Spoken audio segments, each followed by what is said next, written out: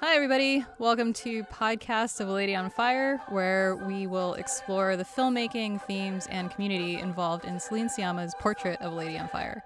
We are your hosts, Laurel Hutchinova. And I'm Audrey Nee. Just to be upfront about this, I don't have a film studies background, but I have studied this specific film a lot, and I'll be coming at a lot of it, mostly from like I'm a big fan of the movie, and that's mainly why I wanted to do this. But I'm also a woman, I'm a lesbian, and so there's a lot of stuff in Portrait of a Lady on Fire that I resonate with. Yeah, similar. I also don't have a film studies background, also a queer woman, but I'm personally interested in finding more ways to basically keep the fire burning. Fire. Thank you. And also to continue this conversation and collaboration that Sciamma started with the film. Yeah. A couple of quick disclaimers. Neither of us speaks French very well at all. And we are going to assume that you have at this point watched the movie. So we're going to talk about the ending, spoilers, all of it. And let's roll into it. This episode is actually kind of a test run. It is about something that we both find pretty interesting, which is the woman's and bath tube, which if you are not pretty deep in the fandom, I would say you probably won't understand where that's coming from or why that's a reference. Do you want to talk a little bit about the origins of woman's and bath tube? I'm not sure what the origin per se of woman's is, other than I know in a bunch of interviews Noémie did, early on, especially during the sort of press tour for the movie. Whenever she talked about women, she would say woman's. Which was kind of a lot, yeah, because it's like every other word. Yeah. And I think it got to the point where Adele started actually correcting her in these interviews. Oh, did she really? I don't know that I've seen that one. Oh. And it got to the point where Noémie now realizes that she's saying it wrong and kind of does it intentionally. Like it's Yes. turned sort of like tongue in cheek. So yeah. I was hoping that there was initially when I came across the whole woman's thing, I was like, oh no, nobody ever correct her, and it's like, of course someone's gonna correct her at some point. And so, yeah, I'm really happy to hear that she's just running with it on purpose. And I think a lot about you. Alors, ça va être All difficile the de women. comprendre. I don't know if you've noticed this too, but there's like a ton of Instagram accounts now that have woman's in Yeah. the Yeah, username. yeah. So it's pretty special. Yeah. And then bath tube, I think, was just from a single interview that they had been doing while they were in the States, I think. And Noémie had said that she initially read the script while she was in the bath, and she was trying to figure out the English word for bathtub, and then Adele Haenel very proudly said, "Oh, bath tube." And then she was like, bath tube? Are you sure? Sort of. And she's like, yes, it's bath tube. And the person who was interviewing them said, or you could just say bath. And then so the interview continued. But now bath tube is its own thing. In my bathroom, comment tu dis, ma baignoire? Bath tube. Hein? Bath tube, like the bath tube where you lay. Oh, really? Yeah. I didn't know that. So I have a couple of theories on this, but do you have any theories as to why we as a fan community have clung to these two words? Yeah, that's a good question. I think for Noémie, for women's in particular, it's the way she says it is very adorable. Mm-hmm. That's true. Yeah. So I think it's very easy to cling on to something like that. And there's something about, this is kind of like a separate side topic, but there's something about her as a persona that's very like anime. Yeah. Okay. Yeah. She's almost a caricature of herself. But then bath tube, I mean, part of that has to be because of just like the sheer confidence that she she was like, oh, it's bath tube. Yeah. Oh, I know this one. It is bath tube. Yeah. Yeah. And then just like some of the fan art that's kind of spun out from it, I think is sort of, continuing to light that fire. That's true. That's true. But yeah, what are your theories? So I feel like because Portrait was such a sparse movie, like the house was unfurnished. There aren't like catchphrases, right? This isn't a movie with a lot of zingers, right? I mean, there are very like regardez-moi type things, but we're so hungry for any like Portrait content that we took women's and we took bath tube and we're like, all right, these are ours too. And we added it to like the page 28 reference. And that actually might be it. It's like outside of P28, what else? It's like Vivaldi, embroidery, you know, like, I don't know, fire. Yeah, that's a whole topic, right? Like, I'm trying to think of other things that we have sort of extracted from this experience and made it our own. Yeah, it just feels like there aren't really that many objects to cling to from the movie, the way that there might be with other things, you know? Right. Definitely. I'm definitely seeing a lot of embroidery. I think there's a lot of fan art where people have basically transformed these two characters into animals. Right, yeah. I've seen like the bear, the chubby bear and the chubby otter Yeah, versions bear of and them. otter, It's just which like, yeah. has a whole separate queer connotation, which I love. Oh, yeah, that's true. Oh, yeah, that's true. Who's the bear and who's the otter? Do you remember? They're both sort of like very chubby and cute. So I didn't realize that they weren't two bears at first, and then someone referred to them as bear and otter. Yeah. No, I'd have to look back into it. Who would you think is the bear and who do you think is the otter? Ooh. Oh, that's a really good question. I'm gonna. Oh my god.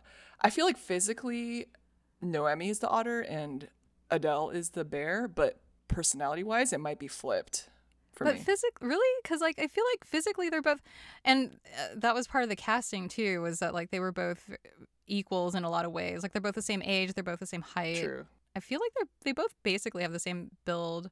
I do agree with that though. That like of the two, Noemi would be the more otterish if we're going by at least maybe personality, because I think Adele has a little bit more of an in your face. I don't want to say aggressive because it has, you know, different connotations, but you know, just a little bit more, a little bit of a stronger personality maybe. Yeah, for sure. If you watch them in interviews, Noemi is often kind of, I wouldn't say she recedes into the background, but, you know, she's a little bit more soft-spoken. Adele is often, like, sitting there twitching and waiting for her turn to speak, and, you know. Yeah. Well, and that was kind of interesting to me, too, because if I had just seen them in terms of personality, I think I would have cast them in the opposite roles, you know? Adele as the stronger, independent businesswoman, right? And then Noemi as the sort of restrained upper class person about to be married off but very upset about it. But I feel like their roles ultimately ended up being pretty balanced in terms of that strength, even though Eloise comes from a place where she's like less experienced, more sort of naive and innocent. She's still extremely headstrong in many ways, right? Yeah, true. I do want to go back to something you said earlier about this film being kind of this, I don't know if you said like sparse landscape or something, but you know, there's just a lot of space there. And I feel like that's actually part of the reason why it's really, the fans have gone kind of like nuts for it, why it's like we've all fallen in love with this film. I feel like Siama created this space for the viewer in a way that a lot of films don't, where we're kind of like almost an equal participant in the story, which is what's allowed us to basically like grow this like love for it, right? Yeah, I'd agree with that. It's interesting how she was so masterful at focusing our attention by using lack, you know, like by removing elements instead of taking what could have been, I guess, the easier route, because like when you have a period piece, you're like, oh, I know what this is supposed to look like. It's supposed to look really ornate in this house. There's supposed to be a bunch of furniture everywhere. And instead there wasn't. And it never really felt like, I mean, I think maybe at one point I was sort of conscious of the fact that like, wait, why don't they have any furniture or art anywhere?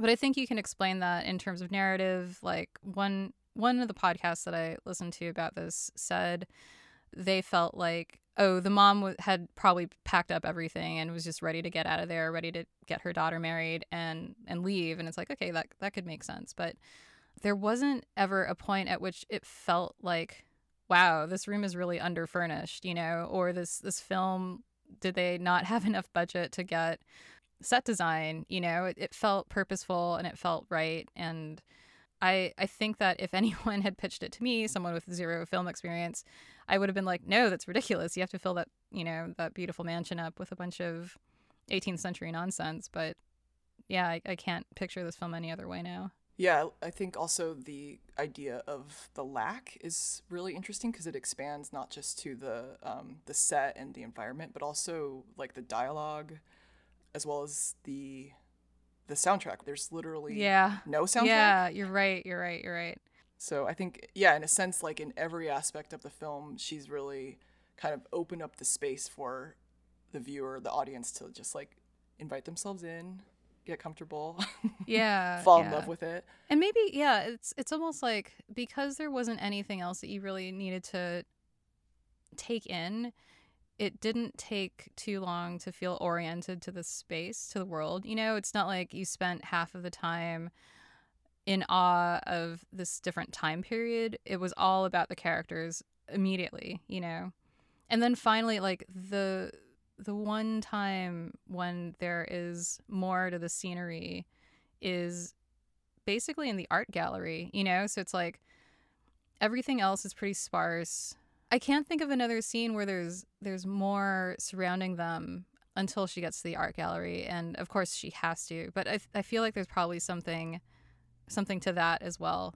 So it's like there's nothing, and then there's like everything everywhere. And I think I'd have to think a little bit more about that choice, because everything that she did was so purposeful that I wonder why the first time she meets or she sees Eloise again, it's like a cacophony of people and visuals and Yeah, that's a really good point. It's also worth noting, like, that's the first time you see like so many men yeah, that's true. together. That's true. I think yeah. the rest of the film, with the exception of when Marianne is boating over to the island, you don't Yeah, really that's see true, any men, that's I true. think. Yeah. So Yeah.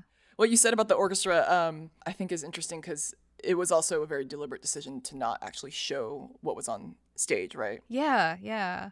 Yeah. Ugh, man.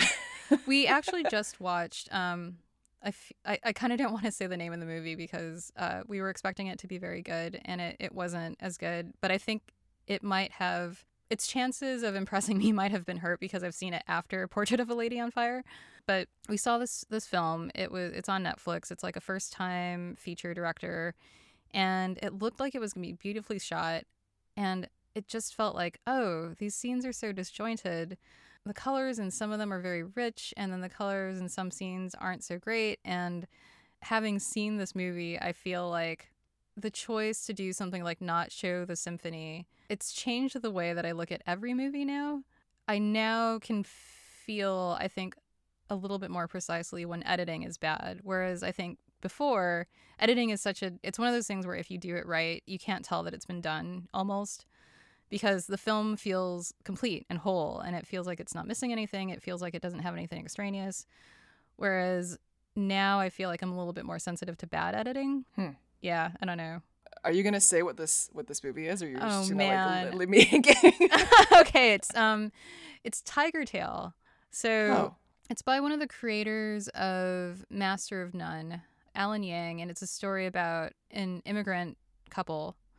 They migrated from Taiwan and they started their life in New York in like the 70s. And the premise of the story I was really excited about because it's like, oh yeah, this person ends up being a convenience store shopkeeper. You know, it's like, yeah, I know Asian convenience store shopkeepers. This is going to be great. You know, it's going to be like an incisive look into what it was like to do that, to move from your home country and to take up a job like that and have it for decades. And then it just felt so like saccharine, you know, melodramatic. The editing, like I said earlier, just wasn't as seamless. I think it was edited by someone who had done the TV show and who had previously, it seemed like exclusively edited comedies. So there might be something there, but I would love for you to watch it and let me know what you think. For sure. Yeah. Do you feel like Portrait is kind of ruined? Maybe. Not just films, but all art forms for you? I probably. Actually, no, I wouldn't. I wonder if in a way it's going to help us appreciate also, you know. Yeah, I think so. I think it's definitely given me a deeper appreciation of things. We also just finished up Fleabag. I don't know if you watched that. Oh yeah. Yeah, but season 2 was masterful, you know, and it's just the way, like, the fourth wall stuff is so well done. And I didn't feel badly about that, and I watched that after Portrait too. So I think I'm in a good spot in terms of artistic criticism. Yeah. It's just gotten deeper. I don't know. How about you? How has it affected the way that you view art and film now? Yeah, I think that I'm not sure yet. Like, I wonder if it's going to have an effect on queer films, you know, in particular. I feel like in a way they invented, or Celine invented, a new genre. I'm just so used to. I feel like I'm kind of veering off, like severely off topic right now. But whatever the topic is, It's fandom, so I think it all fits because we're just like yeah, exactly. But I guess I'm used to kind of like the two extremes of queer films where they either end horribly tragically, or it's like absurdly cheesy, like ending to the point where it's like painful, right? Can you give me an example of absurdly cheesy ones? Imagine Me and You. Did you see that one? Yes, I have. Do Okay, yeah, that's true. Do you love it? I don't love it. I do love it and I don't love it. I love it because it's like, oh, finally, you know, they get to be together at the end, and that's fine. But I don't love it because, yeah, it's super cheesy. Yeah. But it's like, finally, we have a rom-com, you know? That's true. Yeah. Yeah, that's a good point. I'm sure there's more. Like Saving Face is another one that kind of comes to mind. Did you see that one? Yeah. Yeah. Oh, I feel like we could do a whole episode on this. We probably will. Okay, that's fine. Great. Yeah. The tragic ones, they were, it's That's totally kind of true. an easier trap to fall into, right? Like, Yeah. let's just make everyone die. Yeah. Why do you think that is, though? I think it does speak to our experience. I think that Mm-hmm. I think that there's a lot of tragedy in the gay landscape, and so I think that it's probably coming from there on a deep level. Yeah. But yeah, I don't know. What do you have thoughts on what that is? Why that is? No, I think you're right. I think that it does mostly come from a place of having to talk about the queer experience honestly, right? And it has been a struggle. It has been very hard, and it has been very sad oftentimes. But it's also been like, since gay film has come out, I would say starting in the 90s and then increasingly through the 2000s, we've just got to have happier endings at some point, you know? It's like it's getting to be better. And I don't remember where I heard this. I think someone was talking about if Beale Street could talk, but like this is a line about Black cinema, but it's like not everything about our experience is our struggle, you know? So it's like I would love to get more stories about, for example, like I have a great relationship with my girlfriend, and I have a very joyous life, and I would love to see more stories about that sort of thing, you know, where maybe the fact that they're gay isn't even the central plot point. It's just that like, oh, these two people who happen to be gay are doing this thing and overcome this obstacle, or, you know, whatever. Yeah, it's almost like the struggle is sort of the low-hanging fruit. Yeah. And it's like, is that really the most beautiful thing about queer experience that you can think of, is how hard it is, or how hard it has been historically? Come on, guys and gals and everyone. Going back to the fandom, and maybe to wrap up some final thoughts, where are you getting your portrait fix? I would say the majority of my fix is coming from Instagram. Mm-hmm. Sometimes I kind of float over to Twitter if people are doing kind of, you know, like a live tweeting thing, watching the film and like live tweeting.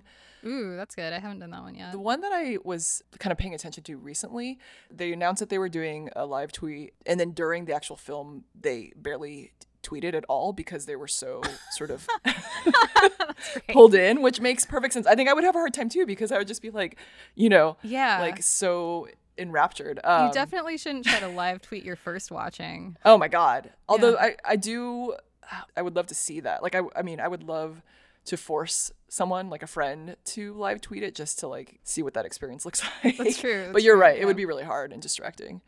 But yeah, I'm seeing, I just love following all the fan accounts on Instagram, seeing all the like fan art, just all the craziness coming out of that. It's so beautiful. Yeah. But what about you? I've been increasingly going to Instagram, mostly on your recommendation. But prior to that, I went where I felt like I recalled the most rabid fandoms being, which was Tumblr.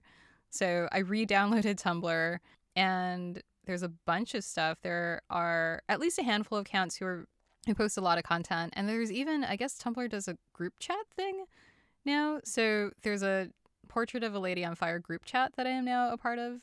And that's just like straight up people are talking about whatever they want to talk about in that group chat. And it's kind of interesting. The thing that I really liked about the Tumblr stuff is someone is a portrait fan she's a big Portrait fan, and she has translated the French DVD commentary and included the English transcription of the DVD commentary with like GIFs of the appropriate scenes. So that's been really helpful. And then outside of that, it's just been like the single sort of one-off podcast episodes where they review the film. But yeah, that's basically it. So I'm glad we're doing this because at least there's going to be more content out there. Yeah, absolutely. Yeah. Yeah, I've listened to the podcasts as well, and even though they were literally just like recapping the film and kind of providing their own sort of analysis, I'll be in the car listening and like actually screaming. Yeah, because it's just so exciting to get anything I can, since it's like that's it, right? It's not a ongoing series. It's like we have one movie, and there's not going to be like Portrait of a Lady on Fire 2. No, no. Mas en Fuego. That's Spanish. But that's fine. Probably doesn't even mean more on fire. Yeah, I mean, as much as I would love like a Fast and Furious version of like of Portrait where it just goes on forever, that would be amazing. Yeah. I think one of the many wonderful things about this movie is that it does reward multiple viewings, and every time that I listen to another one of those recap podcasts, I hear something that I hadn't thought about, which is like, oh my gosh, just another portion of this world that's been opened up. Like, this wasn't from a podcast, this is from one of the Tumblrs, but someone pointed out that in the scene where the mother has returned and likes the portrait, and then she says to Eloise that she has a gift for her, so she starts to leave the room, and Eloise goes to follow her, and then she pauses at the door and she turns to look at Marianne. If you look at the bottom of her dress, you can see the burn mark from the fire. It's like, I totally missed that the first time around, or the third or fourth time around. And it's like, oh, cool. Oh my gosh, that's amazing. And I think it's also still burned in the like the abortion scene as well. Mm-hmm. Yeah, I remember reading that as well. And like, I feel like these are little Easter eggs. Yeah. And I'm also very curious, like, who's discovering them? Is it after watching it 10 times, or are they watching? Actually, yeah, I think the person had watched it an 11th time. Okay. Yeah. I'm actually getting better at, so now that it's streaming on Hulu, I'm getting better at being able to just like fast forward to the part that someone is referring to so I can watch it myself. Yeah. What are you looking forward to discussing in upcoming podcasts? Oh my gosh. I mean, I think we could continue talking about the fandom. I'd love to, if people actually start listening, like, I'd love to hear what they would like to hear more about. Mm-hmm. I'd love to expand on this idea of the lack of everything in this film. I don't know. So many things. Yeah. Same. Yeah, what about you? I think I'd like to get into specifically why this movie resonated with us so much. And then, hopefully same. If people have something related to that, like why the movie hit them so hard, I would love to hear that. The stuff behind the camera, so the fact that it was mostly women on set and what that environment was like and how that played into the themes of like equality and sorority in the film itself, because that seems to have been such a moving experience for everyone who worked on the film. The symbolism, just like the technicalities of the filmmaking. There's so much that I think we're going to get to dig into, so I'm pretty excited. But if you do have questions, we do have an Instagram, at least, that we've set up, and you can follow us there, comment, or DM, I guess. Is that DMs? We'll figure it out. But follow us on Instagram. It's Podcast of a Lady on Fire, right? Yep. And we will talk to you next time.